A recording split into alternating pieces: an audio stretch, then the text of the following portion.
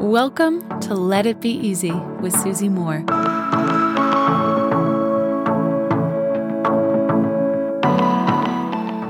Where do I start with Caitlin Donovan? I love this woman, and this may be one of my favorite interviews ever. We speak about burnout in this episode, and burnout certainly has become mainstream. We hear it talked about a lot online.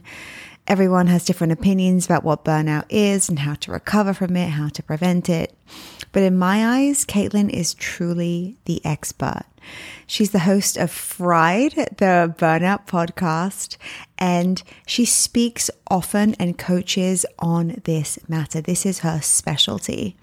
And we connected when I was on her podcast a few months ago, after being connected by a wonderful friend. And I just loved her. I loved her conviction. I loved how straight speaking she is. She just tells it like it is. And she really breaks down what burnout is. Frankly, it's not what I thought it was. And breaks down what to do, how to deal with it, whether you're experiencing it, whether it's someone on your team, whether it's someone that you love, and what to look out for. I love this conversation deeply. And I think that if you walk away with anything today, it's going to be your awareness about what it is that you need in order to thrive, not just now, but in the long term. You matter. Your dreams matter. Your energy matters. Even everything that your body requires, it matters. We don't need to skip over ourselves. In fact, we're doing the whole world a disservice when we do that. So I think you'll take a lot away from Caitlin today, even if burnout isn't on your radar. It hasn't been on mine until recently, since I met Caitlin, frankly. And gosh, this is going to be a very, very worthwhile hour of your time. So my friends, I give you Caitlin. Caitlin Donovan. Oh my gosh. Welcome to the Let It Be Easy podcast. I can't even believe I'm here. I am so happy you're here. I have not stopped thinking about you since I was on your podcast, Fried. Incredible podcast to listen to, my friends. And I have a lot of questions on this topic, and you are the expert. So I was thinking to myself as I prepared, I was like, where do I even begin? And then I thought, Caitlin, I would love to hear from you how you came to be so passionate about this topic, your own personal story with burnout 2 times in your life. 2 times or just lasting a long time. Not really sure which is true. Yeah, that's anymore. That's so interesting. It's like you went through it twice, or it was just one period and you tuned into it twice. Yeah. And I think that as a stress management expert, so when you finish acupuncture school, which is a master's degree in Chinese medicine, you have officially just spent 4 years learning how every single thing affects the body, how every stressor affects the body, from the emotions to elements to other people to relationships to anything that you can imagine. It stresses the body and your body reacts. So all I did for years was talk about stress. And then all I did for years was treat stress. So when my body started shutting down, and when I started really not feeling generous toward my patients, is like the very nice way to put it. When I started not feeling generous toward my patients, I started not really caring what their results were. I was a fertility acupuncturist at the time, so I'm helping people do the most important thing in their lives, and I didn't care, which is awful to say, but true. I didn't come to burnout because A, I didn't know what it was, and B, I wouldn't ever assume that something like that would touch me. Isn't that interesting that you had this career healing others, helping others, but yourself, it just kind of, that was an afterthought, or I'll worry about me later. Let me show up for my people. Let me give all the things. I mean, Caitlin, I feel as if burnout is, it's something that we hear all the time now, right? It's like burnout, burnout, burnout, all the hashtags, people bouncing back from burnout. I see a lot of media about it. What is it really? Because I mean, from my perspective, it's, working too much and being really tired and needing a rest, or that's kind of a general understanding. How do you define it? So as we're recording, we are just about at the 4-year mark from when the World Health Organization chose a definition finally for burnout. So this is 2019. They decided, and burnout has 3 components. They based it on research done by Christina Maslach and Michael Leiter. You've had Gabor Mate on the podcast. These are people that he's connected with. It's this caliber of researcher, right? So they created research over the past 50 years that says burnout, in order to say that someone has burnout, there are 3 components that must be present. The first is physical and emotional exhaustion. The second is cynicism and detachment. And the third is a lack of productivity or efficiency or feeling impactful. Now, we look at those a little bit. It doesn't really say much. Physical and emotional exhaustion. Everybody listening just went, well, that's life. Yeah. Welcome to 2023. So it's really hard, I think, to look at that definition and kind of understand what it means. And I think it's really difficult, and they've chosen those things on purpose because in every single person, it will come up differently. The definition also includes this little section that I strongly disagree with, but is there, that says that this is an occupational hazard, that it has to do with your job. If you're telling me, I read that and I think to myself, if you're telling me that a stay-at-home mother cannot burn out, I'm telling you, you're crazy. It's just unrealistic. It's just not reasonable to say if you're not going to a workplace, then you're not burning out. It's just incorrect. But they are trying to. They don't know how to well differentiate between burnout and depression. So they're trying to find differentiating factors. And they said, well, work will be one of them. Right. And I learned from you, Caitlin, that 6 out of 10 employees and 8 out of 10 entrepreneurs have had experiences with burnout or feel that they are currently burnt out. I mean, that's the majority. I mean, this is, when I was on your podcast, I remember, for your application, it was like, share your burnout story. This made me laugh. You're like, you wrote NA. I just love your personality so much, plus your conviction. But I started thinking to myself, Caitlin, how would somebody know? I mean, because if you're like, oh, everyone's tired, no one gets enough sleep. Everyone feels a bit depleted. Cynicism and detachment. Some people might say that that's a personality trait, right? What was the third thing?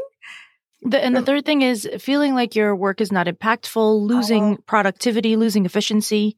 Well, that's also true for people who just don't really care about their jobs, right? With quiet quitting, it's like, or even just before quiet quitting. I know in my tech career, I didn't always feel the most engaged in my life, but I'd still show up. So I was like, I'm like, could I have some burnout? Has there ever been burnout? Would I even know? Like, what would how, if someone comes to you and they're like, I don't know, I'm working a lot, but I feel fulfilled, or I feel okay, I've still got time for the things that matter. Like, what do you look for? I would say, then don't worry about it. Okay. Go live your life. Okay. Cool. The things that I look for are, when it comes to the physical and emotional exhaustion part, I look for, and the physical side is I look for an inability to actually live your life the way you want to. So if you are someone who used to engage in exercise and that used to sort of boost you for the day, and now you can't really do it, or even when you do it, it exhausts you or you don't finish. So you're not getting anything out of it other than more exhaustion. That's a key sign to me. So, and if you're unable to do your normal day. So for instance, when I was burnt out, I was living in Prague and I would go see patients in the morning and come back. And I took the tram to and from work because it's Prague. Lovely. Lovely. Yeah. And it doesn't make sense to drive. There's nowhere to park, and the tram is efficient and cheap. So everybody uses it. I would get back from work. I only worked at that time 8 to 1. So we're not even saying I didn't work 12 hours and see 26 patients. I saw maybe 12 patients over 5 hours. It's okay. Should be okay. I would get off at my tram stop and I had a 4-minute walk to my apartment up a hill. I had to stop halfway up because I couldn't make it. Wow. It's that level of inability to just really live your everyday normal life. Your body can't keep up with your life. So it's that level. Very clear. It's very clear. It becomes very clear, but it doesn't sound like that if you're reading the definition. Right. Right? It kind of doesn't give off that much. Yes. But it is a really severe lack of ability to live your life the way you are accustomed to living it.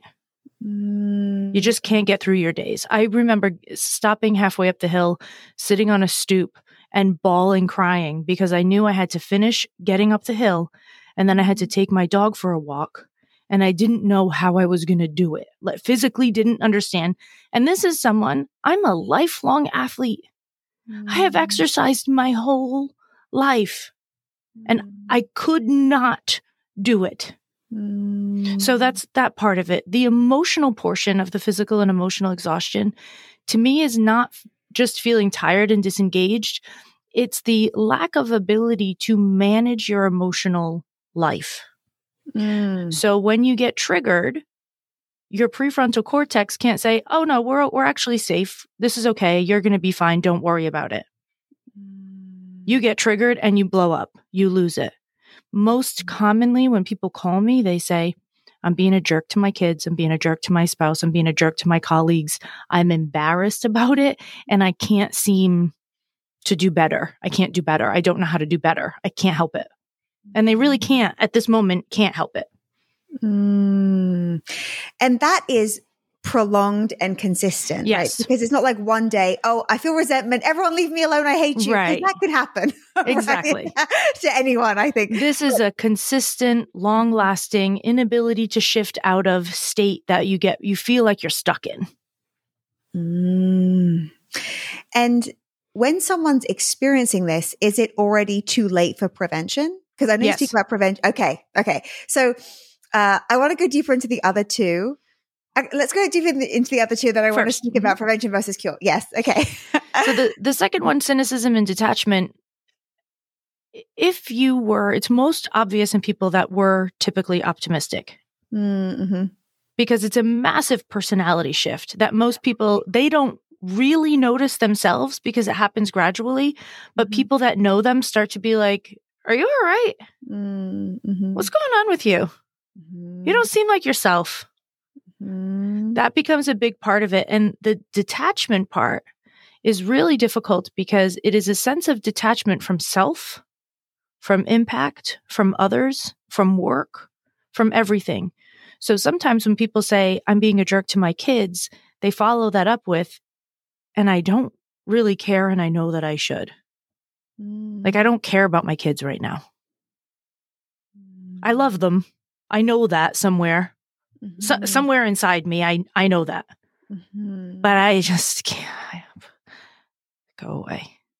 And that adds, there's a sense of aloneness in that, which I think is beyond loneliness. It's not even about being lonely. It's about just being alone, not having connection to anyone or anything. So this is my grandmother would call this being a negative Nancy. And like you said, that can be a personality trait, but it will get worse if it's a natural personality trait. And it will flip from positive to negative if you're naturally optimistic. What I find is that most people that burn out are high achievers. Yep. They're ambitious. They're not generally negative people to start. So the shift is usually pretty obvious. I've never met a burnt out person that I didn't actually like. I like these people. I get these people. Because in order to burn out, you have to be moving, right? You have to be doing something. Yeah. Right? Yeah. It's not from lying down all day, right? That we become. So it's people who are engaged in life. Yeah. Trying to get out there. And this is a conversation we can sneak back to later, but people that have this incessant need to overwork to prove their worth. So yeah, they're busy and doing stuff all the time because if they don't, they're not valuable. So that feeling of being cut off, almost like a numbness, it sounds like, where you're like, I don't even know why, and I'm sure the aloneness comes from being confused around that feeling too. And thinking no one else feels like you. No one else has ever felt like this. Yes. You're not alone, my friends, if this is how you feel. If this is how you feel now, Literally take some comfort in this. Yes. thousands and thousands of people are feeling like this right now. You are definitely not the only one. So cynical and detached. Okay. Yes. Yeah. And the last one is lack of productivity, lack of efficiency. So that goes back to not having the physical and emotional and mental energy to do your life. I don't even mean do your work. I said do your life on purpose. Mm-hmm. So you mean like wash your hair? You're just not getting anything done. You're not getting dinner out. You're ordering in too much. You bought paper plates because if you have to wash another load of dishes, you're going to melt. Cry. Yeah. Yes. Right. Just everything lacks efficiency in your life at that point. And you've lost the ability to understand what your impact on the world is. And you don't see it as valuable no matter your job. So this happens to teachers, this happens to nurses, it happens to doctors, it happens to lawyers, it happened to me as an acupuncturist. I stopped caring if people got pregnant. The only reason it mattered to me was because I could cross them off my schedule. Phew, another one bites the dust. Go live your life and be happy. Like I had a knowledge of joy for them, but not a feeling.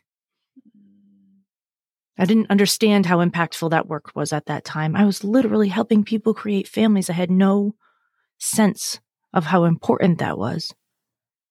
Yeah. It's really like having nothing left to give, right? That's how it feels like there is nothing here. Like your pilot light is off. People often picture burnout as like matches that have burnt out or like a flame that, like kind of, a pilot light is supposed to be on all the time, and it gets sparked sometimes so that you can cook things, and it gets, shut down a little bit, but it stays burning all the time. In burnout, you don't have a pilot light to spark. So what causes this? A friend of mine and I had this conversation recently, Caitlin, because she's doing a lot of travel and she's got 2 kids and I think she's tired. And she said, well, then I look at someone like J-Lo or Reese Witherspoon or Kim Kardashian with all the kids and book clubs and clotheslines and liquor lines, and they're at a premiere every night and they're working out 2 hours a day. She's like, I can do it. Like she's seeking inspiration from these like hyper, almost superhuman achievers. And I'm like, well, I don't know. You kind of got to listen to yourself. Not everyone has the same capacity. We're not meant to be doing. So what? Yeah. So tell her. And I'm like, I'm going to ask Caitlin about this. Stay tuned for this episode, friend. So what is there a type of quality in a person? Yes. Tell us. So I do not like to talk about burnout causes. Oh, okay. Because in order to determine cause, we're supposed to do research style and experimental design research style that says, here's this factor, we're going to add this factor, and then we're going to say this caused that. Yes. It's really unethical to do that with burnout and to say, we're going to do all of these things to your life. Somebody. Yeah, exactly. Yeah, we're going to throw like overwork at you and loss of autonomy, and we're going to have people bully you and like see if you burn out. Like we can't actually do that ethically. The International Review Board would never clear that.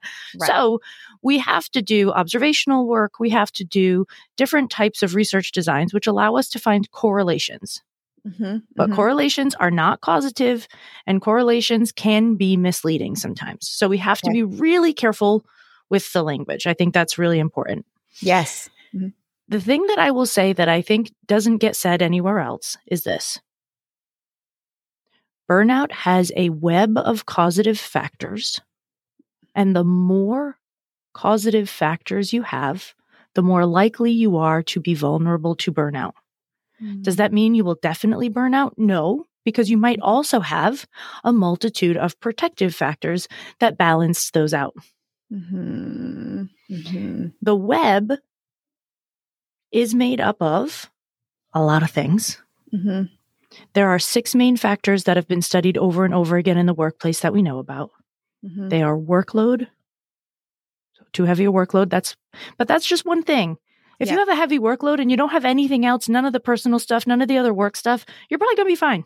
You might love it, right? Some people are just like, totally. Oh, throw it at me. Like, yeah. Absolutely. It might be great. Mm-hmm. But if we're picturing a web, we're picturing this workload as one string. Yeah. Mm-hmm. Right? Then we're picturing lack of autonomy as another string. So if you have a micromanaging boss, you're not allowed control. You don't have any choice in how you do work, where you do work, when you get it finished, etc.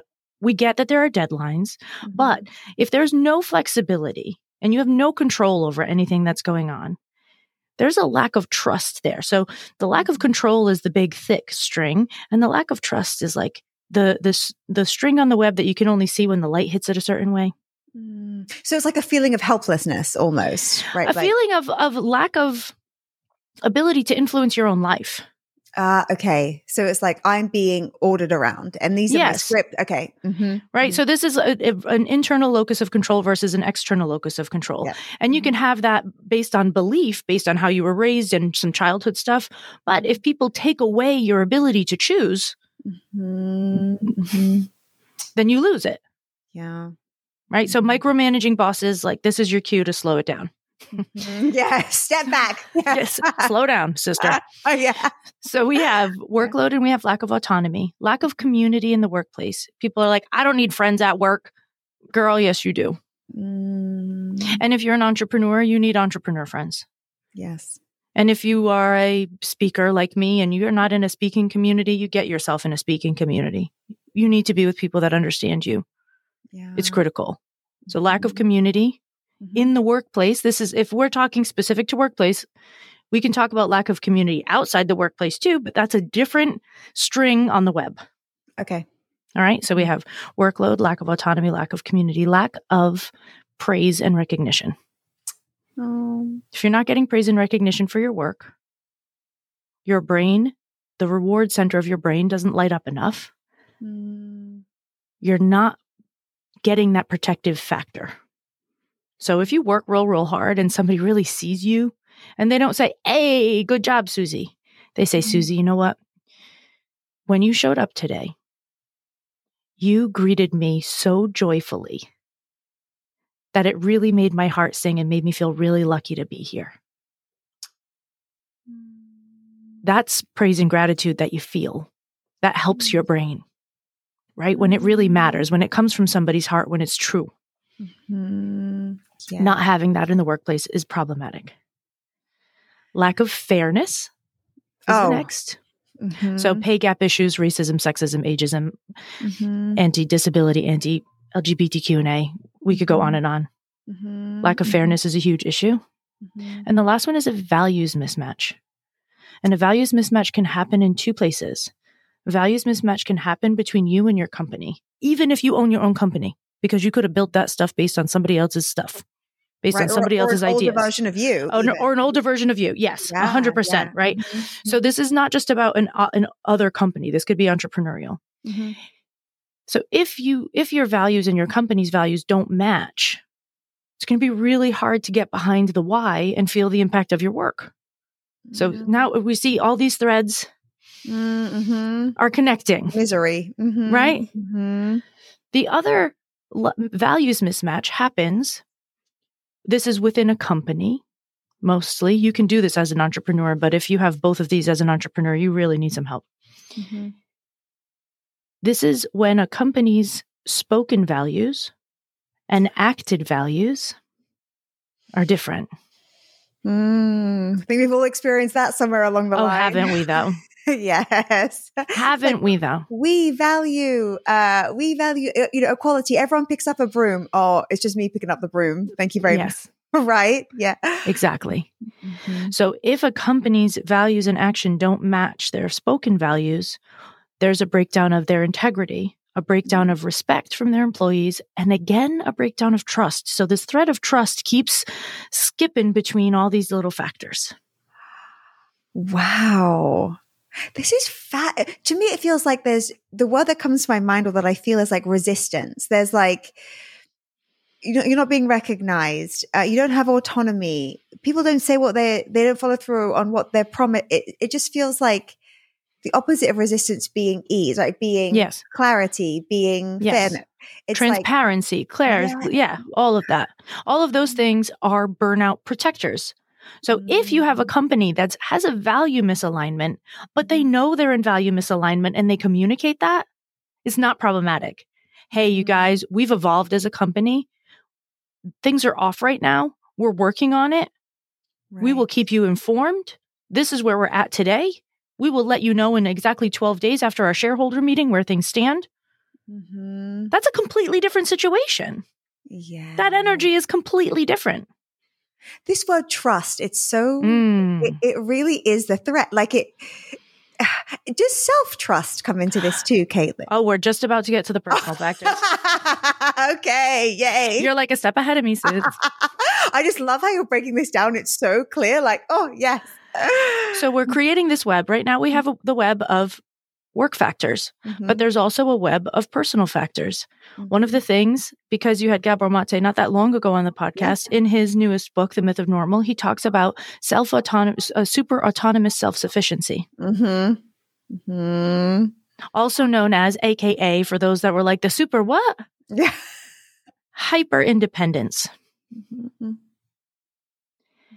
If you are a hyper independent person because of some other trauma in your life, and this is your coping mechanism for survival, that was probably very successful for most of your life, which is why you continue to do it. So no shade, like there's no judgment here. We do not demonize coping mechanisms. You created them for a reason.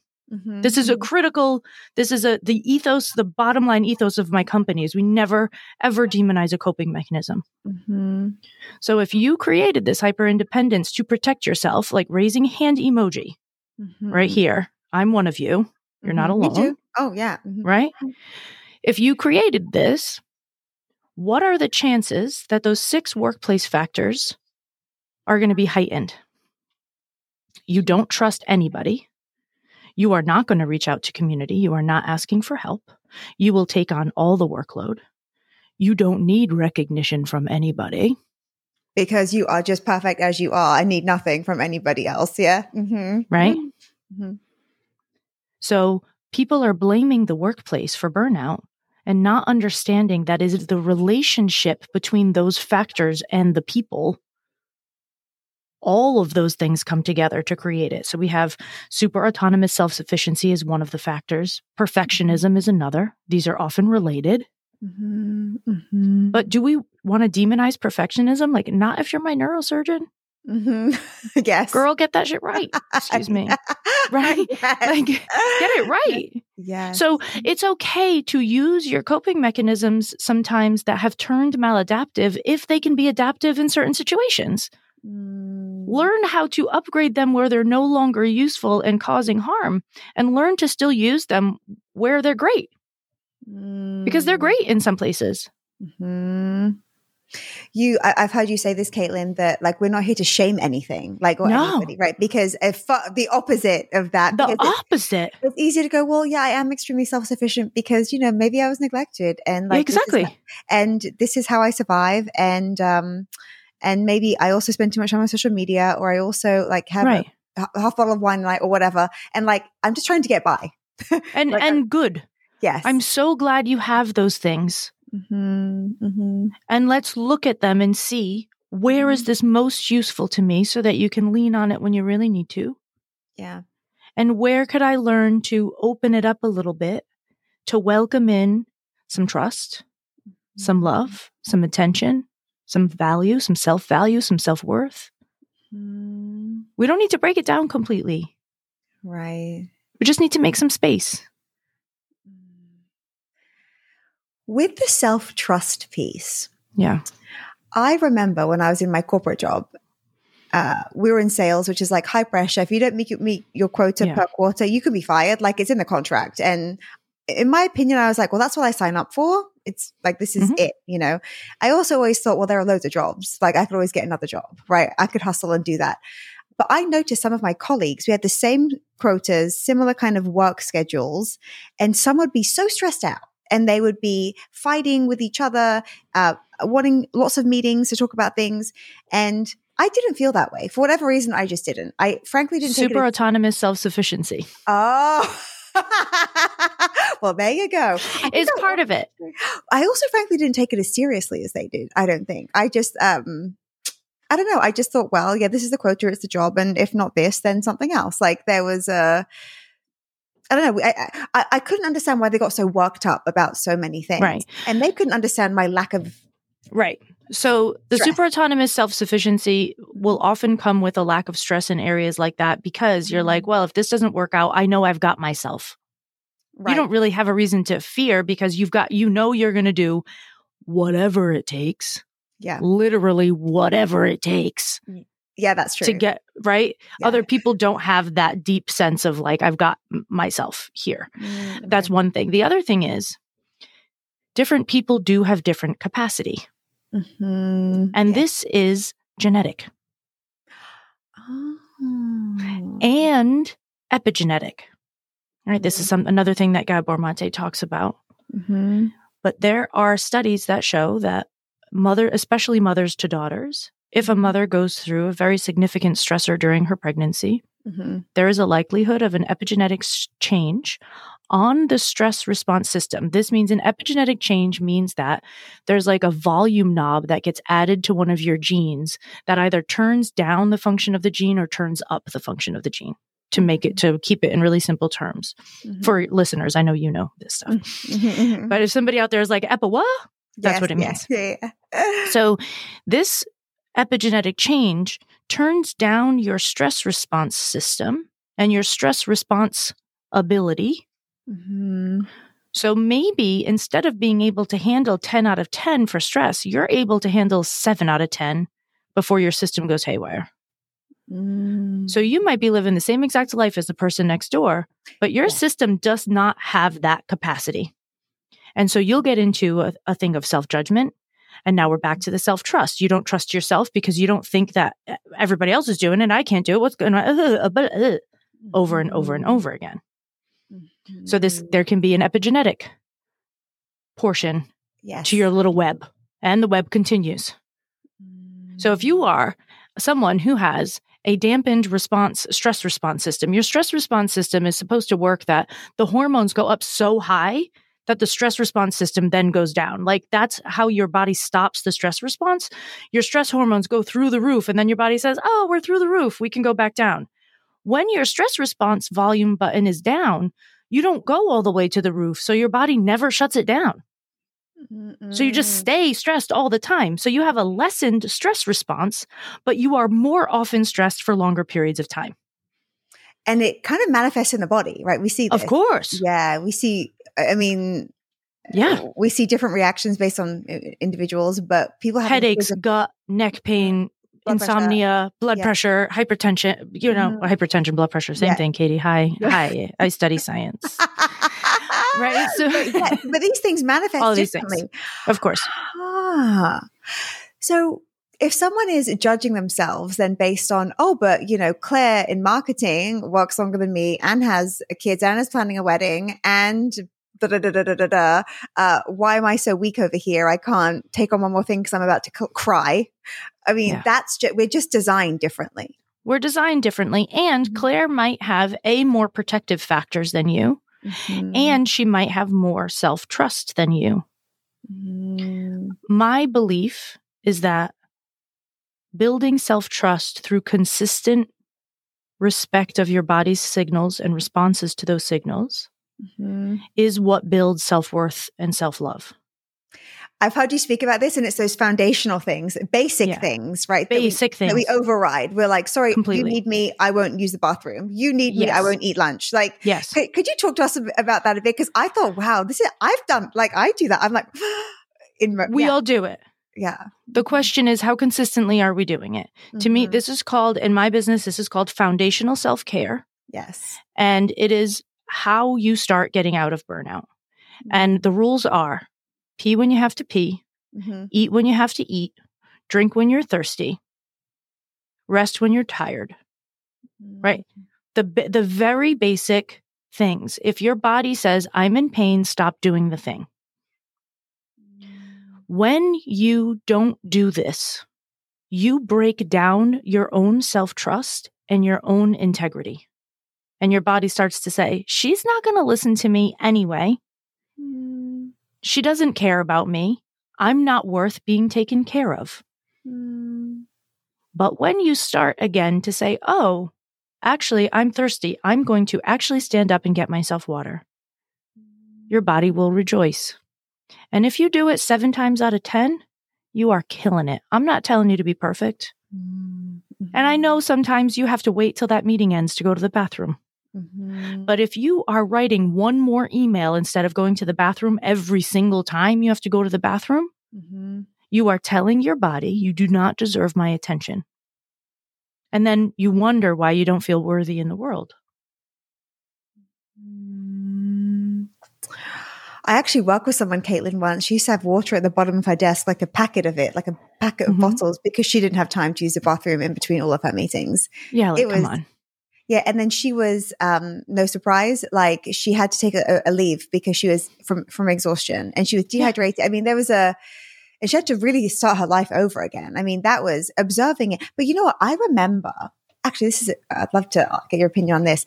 I remember at the time she was my senior. So it wasn't my place to say, hey, right. I remember a couple of times I'd make like gentle hints, like, maybe we don't have to attend that one, or, like you've already given so much today. Like, let's go for a martini. And, I could feel her detachment.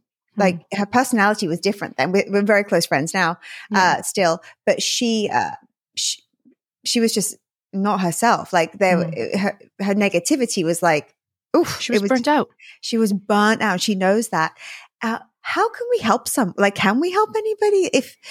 From 2 perspectives, as a friend or observer, or also as a manager, because I know a lot of entrepreneurs listen to this podcast too, and they've got hardworking teams. So if it's someone we love, if it's our wife or husband or friend, is there something we can do to help? And then also from a senior perspective, if we're like, how do I stop my team members who love to work and please me or work on these big launches and stuff with me? Yeah. So if we're talking about from the leadership position, the best thing that leaders can do, well, the top 2 things actually that leaders can do are, number 1, modeling the behavior you want to see. So if you say, I wish you wouldn't work so hard, and then you're sending emails at 10 p.m., guess what? Okay. So number 1, look at yourself. Look at what you're actually demanding of this person. Be really honest about what your demands are. Okay, so no slacks on Saturday mornings. Go right. You slack me on a Saturday morning. I will slack you on a Saturday morning. Another kind of slack. Yeah. Oh, Okay, because sometimes I do that actually too. Yeah, just thinking while I remember. But yeah, you're right. It sends a message. Mm-hmm. It does send a message, and you can just as easily write the email as a draft and schedule it to send at Monday at 9 a.m. Right. Just schedule it. So modeling it. Model the behavior you want people to see. And taking vacations yourself. And take a vacation. And while you're on vacation, trust your team to do their jobs in your stead. Mm-hmm. If you don't trust them enough, that means you're not doing your job as a leader. If you can't rely on your team while you're gone, you are not a leader. Hear that, everybody? Micromanagers. Oh, let me just check in. Oh, wait, did you do that thing yet? Wait, can I see it? Okay, so trust. Let them work. Yeah, okay. Let them work. Oh my gosh. Okay, yes. Take your time off. So that's the one thing. The other thing that managers can do is work on the levels of psychological safety in the workplace. Right. This is Brené Brown. This is Susan Davis. This is the best names in the business are telling us we need to increase belonging, decrease shame, and make it so that people can speak up about their problems. Does that guarantee that Sally's super autonomous self-sufficiency is going to speak up? No. Right. Does it make it more likely that she'll speak up? Yeah. She might still not. But your job is to ensure that if she should have an inkling of an idea that she might, that you've created a safe enough space for it to happen. And you don't mean just paying lip service to this by saying, oh, here's a welcome here. And then, wait, let me talk the whole time and I've got to leave now. It's like actually going, and what do you think about that? And actually listening. Yeah. So I think psychological safety you build in a couple of ways. One of them is a curiosity over judgment. So as a leader, if you are not curious about your people and you are judging their work, you are doing them a disservice. I think failing first. So failing first is this idea that you share the things that you messed up. as the team leader and said, this is what I messed up last week. And either this is how I fixed it, or I haven't fixed it yet. Does anybody have any ideas? This means that people, when they mess up, before it snowballs into something major because they're afraid to talk to you, they know that they can talk to you about the things that they messed up because you've talked about the things that you've messed up. And I promise you messed something up. Oh, yes. But sometimes we're afraid to show any humility, right? At all. Yeah. But we have to for psychological safety. And the last little game that was introduced to me from my friend Shamus Pitts, who is a leadership consultant. She's incredible. It's the Just Like Me game. Oh, yeah. You told me about we talked about this. You told me about it. Yeah, tell us again. Right. So the Just Like Me game is this idea that if somebody's emailing you, you're getting really frustrated with them and you've decided they're like not your tribe. You've pushed them out to other them in some way, shape, or form. You might even be embarrassed about how you feel about them. You can't get along, whatever it happens to be. Your job is to rehumanize that person in your own eyes. And you do that by, as soon as you feel that negative reaction pop up where you're like, oh my God, this one again, you say, he, she, or they just want to be loved and supported just like me. He, she, or they have a family at home that loves them just like me. He, she, or they is just trying to do a good job just like me. He, she, or they has parents that love them just like me. Right? Just these, whatever things that you can say that you feel like are true. You don't have to say this out loud at your desk. It might be a little awkward, but you can say it in your head. A reminder to yourself that you're just looking at another human being. Increases psychological safety massively on teams if we just remember consistently that we're all just getting through the day right now, honey. We're all just walking each other home. Oh, I love that advice. It's so practical. Like, it's so applicable. I mean, does the praise and recognition piece come into this too, Caitlin? Like, so actually giving feedback where, like, not holding back or going, oh, she knows how I feel about her, or he knows that I appreciate it. Please don't make that assumption. Yeah. It's easy to do that sometimes. You know where it's easiest to do it? Where? At home. Oh, gosh. I ask for praise consistently. I'm like, isn't this great? Didn't I do so well? Good. Yeah. We need it. Daily. I'm like, look at me. Don't I look nice today? I mean, you look gorgeous. Thanks, Caitlin. You too. Okay, so as a leader, those steps are so helpful. What about like if a friend or like a fellow mom in your group or something like that is feeling, or a sister, like, would you go, oof? This is a little trickier. Because it can be touchy. It can be really touchy, and people don't often know that they're burnt out and would be offended to hear that that's a possibility. Right. Because again, most of us that burn out are high achievers. We're ambitious. We're hyper responsible. Like we have a failure or something. Yeah. Right? We're like, well, why can't I handle it all? If I'm burnt out, I can't be that smart, or I can't be that. Yeah. You know. So this is not really meant to be a plug for my podcast, but it will be a plug for my podcast. But this is one of those things like, hey, I've been listening to this podcast. Ah, yes. There's this episode I think you would like. And then it's up to them. In the meantime, the only thing you can do is be there consistently. Show up, whether they want you to show up or not. Consistently be there. Just let them know, I'm here, I'm here, I'm here, I'm here, I'm here. They're going to tell you to F off probably at some point. And you have to be there anyway. And by the way, the podcast is called Fried. We're going to be speaking about this more. And the images. I didn't totally plug it. I know, I love it. But Fried, it's so good. I mean, I love how you're dedicated to this. Like, I love how you're dedicated to this area, especially with its prevalence now. I mean, or maybe not even its prevalence now, but the fact that it's a mainstream discussion now. I think there's something new about this, right? It's like women and men for years have been felt this, but now we're finally talking about it. I think the pandemic really threw us over the edge. Oh my God. Let's think about it. Lack of community, heavy workload, right? Like all of these societal lack of safety, inability to self-care because you couldn't get to the grocery store, lack of connection with your communities, no social support. There's so many of these factors that people are like, why was burnout worse during the pandemic? I'm like, which reason do you want? And how long have you got? Yeah, like exactly. We could make this list all day together. We absolutely could. I mean, one other thing that I've heard you say, Caitlin, that I think is really interesting, and I'd love to dive into it, is throwing out your gratitude journal. I love a counterintuitive piece of advice, like a good old bold perspective. I love it when you're like, oh, we don't just write down your gratitudes. Like, I've got my arms and legs. I've got my kids. I've got my, like, tell us about that, because maybe, are we being shamed that we're not grateful if we're burning out? Like, what? Well, here's the thing.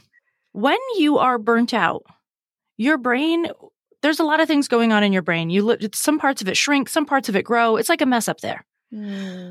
You can't really experience gratitude the way that gratitude needs to be experienced to be transformational. So I'm not saying, to be very clear, that gratitude is not a good practice. Yes. I'm saying it's a terrible practice when you're burnt out, because in order for gratitude to work, you've got to have that sensation that flows through your body. That moment, yes, that moment that floods through your chest, that you're like, you actually feel that gratitude. When you feel it, it changes your physiology. We know this. But when you're burnt out, you can't feel it. So you make the stupid lists. And they don't mean anything because you don't feel anything. And you're like, I'm sitting here every night writing my 3 things I'm grateful for before I go to bed. Stupid. Yeah. Right? I'm losing help. 2 more minutes of sleep for this. Yeah. It doesn't help. It's not helpful. So I ask people instead to do a resentment journal, which is my favorite thing. My best-selling keynote is resentment is your superpower. Oh, I love that. It's like a big seller this year. It's been really fun. Why is it a superpower? Tell us with the list and with the talk. Yeah. When you focus on actually acknowledging your resentment and then saying, I'm going to do something with this, it will teach you very quickly and without question where your boundaries have broken down. Then you get to decide what you want to do about that. People are often giving boundary advice without explaining why we're not setting them in the first place. If you look at the resentment first and then you see where the boundary is broken down, you can look at it and ask a few questions of it to say, what's really going on here? Am I holding on to something that I don't really need to be doing because I think people should be grateful for it, but then they're not, so then I'm mad? There's a lot of that resentment out there. Am I resentful because I don't have the right tool for this? And if I just upgraded my frying pan that sticks every morning, I would feel a lot better? Sometimes it's that simple. Sometimes it's a frying pan or a new mug or a blanket on your couch that's not scratchy. Am I resentful because somebody is taking advantage of me? I feel resentment about that sometimes. That's probably, I'm like, people want too much from me. Everyone wants a piece of me, or they ask for too much. You know, they'll take everything. They'll take my organs if I let them. Like in my worst moments, I'm like, and they probably would. Let's be honest. They probably would. Right.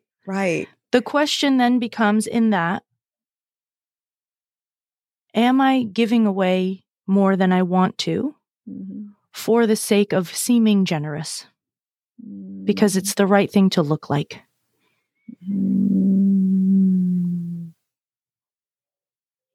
Am I giving in accordance with my generosity, with my actual generosity?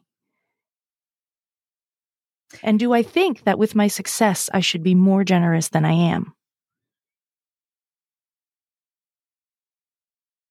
Yes. I mean, sometimes it even floors me, Caitlin, have people like reach out going, hey, can we catch? And I'm like, what? I can't do, what do you mean? Like, I don't even remember working with you. Like, I don't know your last name. Like, and then it's like, do you want to catch up and talk? And I'm like, no. And it makes me feel really resentful that the request is even there in my LinkedIn or whatever. And I'm like, no way. Or then people, even if you like say, of course, show up and deliver, the value that you promise. And then it's just like, never enough. No, they always want more. Yeah. And that my resentment can creep up quickly. Like it's not a slow burn. It's like, what? Yeah. Like, I'm like, I gave you everything. Like you've been given so much. Like, oof. I even find, sometimes this is where and like, this is like a bit of a different topic, but I even find if people are feeling resentment consistently, maybe they're also not charging enough. Like, yes. Are you? Yes. And this is about your generosity again. Mm-hmm. Somebody once said to me, oh, your coaching prices are a little high. And I said, that's okay. Yeah. Yes. I charge enough to always feel generous. Yes. I charge enough so that no matter what you're asking for, I feel generous about it. And if I'm charging as much as I possibly can and I'm still not feeling generous, that's because I don't actually want to do that thing. And my resentment taught me that. So I take those things off my schedule.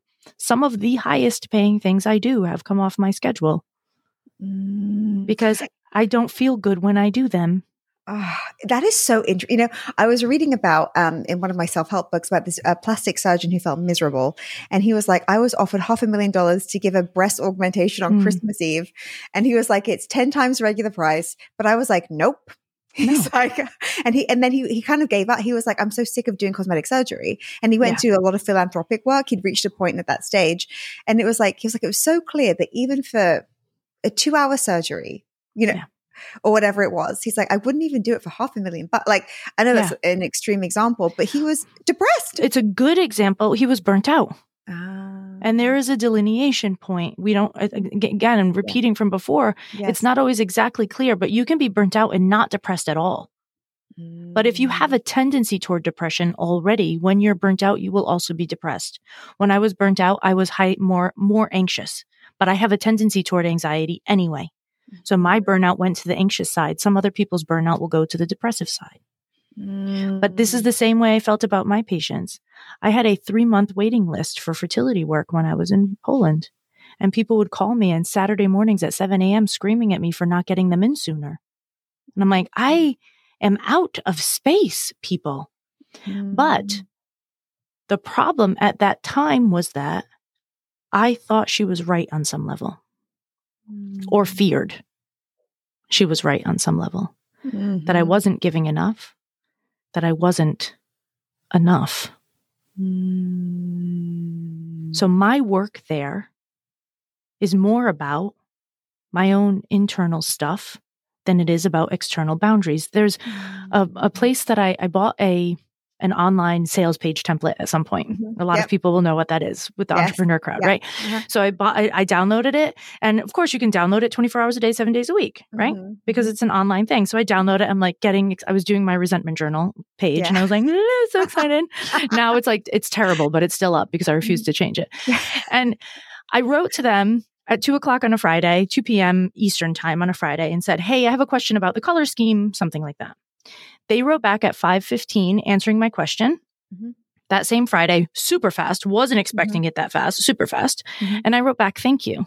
Their autoresponder said, we really love to serve our customers and we're so obsessed with making sure that you're happy with our products that we can't peel ourselves away from our phones and we're missing times with our family and we're doing and so if you could really keep your mailing between 9 and 5 Monday through Friday. Meanwhile, somebody in Singapore is like, I don't know what time it is in New York. Right. That's so interesting to put the expectation on someone else. But people, it's interesting until you realize that people do this all the time. Boundaries have 2 places, internal and external. Everybody that's giving advice about boundaries, except for Haley Page McGee on Instagram, who is phenomenal.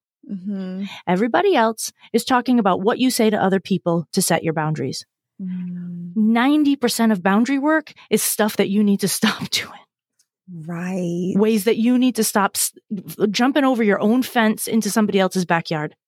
Ways that you need to stop assuming that somebody is trying to get you. When I got that email from them, I was first really turned off.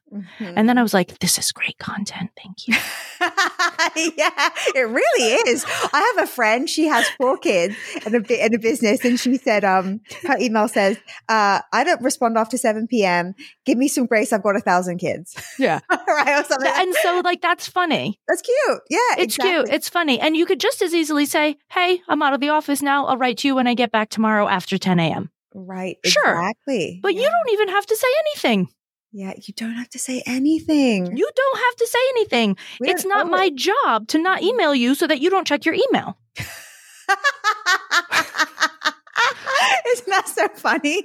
Like, what? I just sat there. At first, I was like, I'm from Massachusetts. We can get a little spicy. You know, I was like, I was feeling a little spicy about it. And then I was like, oh, this is such great content. I can't even be mad. Like, this is incredible. This is not my job, honey. Yeah. Put your phone down. You want to be with your kids? Put your phone down. Put it on airplane mode. I don't care. And you just emailed me at 5:15. So you broke your own rule and then yelled at me for saying thank you. It's so good. Like what a good example of like some pretty colorful boundary. Like, what? That's not how this works. So resentment is this way that if you really listen to it, it will show you where you need to shift things in your business. Resentment literally is my business plan. Wow. I'm just thinking about how that could show up like in so many ways. It's like conversations you need to have, maybe some pricing stuff, maybe stop letting go of some projects that are just not you anymore. Or, all of that. All of those things. All of those things. I remember getting paid for an event, a speaking event that I decided to do at a discount to help a friend. Yeah. And after I got my check, I was like, ugh. And I was like, ooh, I'm not doing that anymore. So this is why resentment's a superpower. This is where it's a superpower. Oh, I'm not doing that anymore, which meant that I could still keep my relationship with that friend. Because if you're not paying attention to the resentment and then deciding you can do it different in the future, you're trying to change the past. Yeah. And you stay mad. You throw an attitude. You're passive aggressive to your friend who got you a gig. And you're punishing them in your mind and like silent treatment and doing And when they call you, you're like, what do they want from me now? Like, right? I roll. I know I'm ignoring that. I already gave so much. Yes. Oh, this is so good. I mean, I could just keep you. Can I ask another couple questions? Yeah, of course. What's your opinion of burnout or how social media contributes to burnout? There's so much talk about this now. And I just saw something else, a big announcement about teenagers especially who are really reporting all these symptoms. What's your relationship with social media and what do you advise if it makes you feel? Right. So I'm like hashtag obsessed and I'm a bad person to ask this question because I spend a lot of time scrolling. I just like full on admission here. But spending that much time on your phone over the course of the day does interfere with your brain's ability to rest and rejuvenate properly. Right. So even just on the level of not having enough time for brain regeneration, it is damaging and will be a factor in burnout. So I think that's part of it. And then we didn't get into the cultural factors and the environmental factors that cause burnout. There's, we could, because we could talk about it for like 18 hours. Yeah. But there are cultural factors that add to burnout, and it's marketing and advertising, and it's the constant messaging of not enoughness. If you're already feeling like you're not enough, so you're overworking and you're trying to be perfect and you're trying to do everything by yourself. The United States, especially, I know that we have listeners everywhere, but especially in the United States, 2 of our top 10 values in this country are hard work and individualism. What do you, when it's in your face all day, every day, and you get into that nonstop comparison thing, and let me tell you how many people do not pee when they have to pee when they're TikToking. Oh, so just the consciousness around this, Yeah. right? Because I feel like there's, on some level we're like, oh, we know it's not real life, but then it's almost like watching a scary movie. You know it's not happening, but you're still your adrenaline is going up anyway. Yeah, and you're glued to it, and you're still scared. Yes, right. Okay, and then we did touch on before prevention versus cure. So if someone's like, because I've thought about it, especially during very busy periods, I'm like, I don't feel burnt out because I do feel good, but I know it could happen, especially, you know what it's like. There are seasons, right? And seasons of opportunity. What's your best prevention advice for someone because I know we have ambitious listeners, people who want to fill rich, diverse lives, do all the things. I don't have a ton of prevention advice because burnout prevention is really just stress management. So do your gratitude journals, meditate, exercise, close your stress cycle. The book, Unlocking Burnout, Unlocking the Stress Cycle, the Nagoski sisters, it's an incredible book, and we'll explain it to you.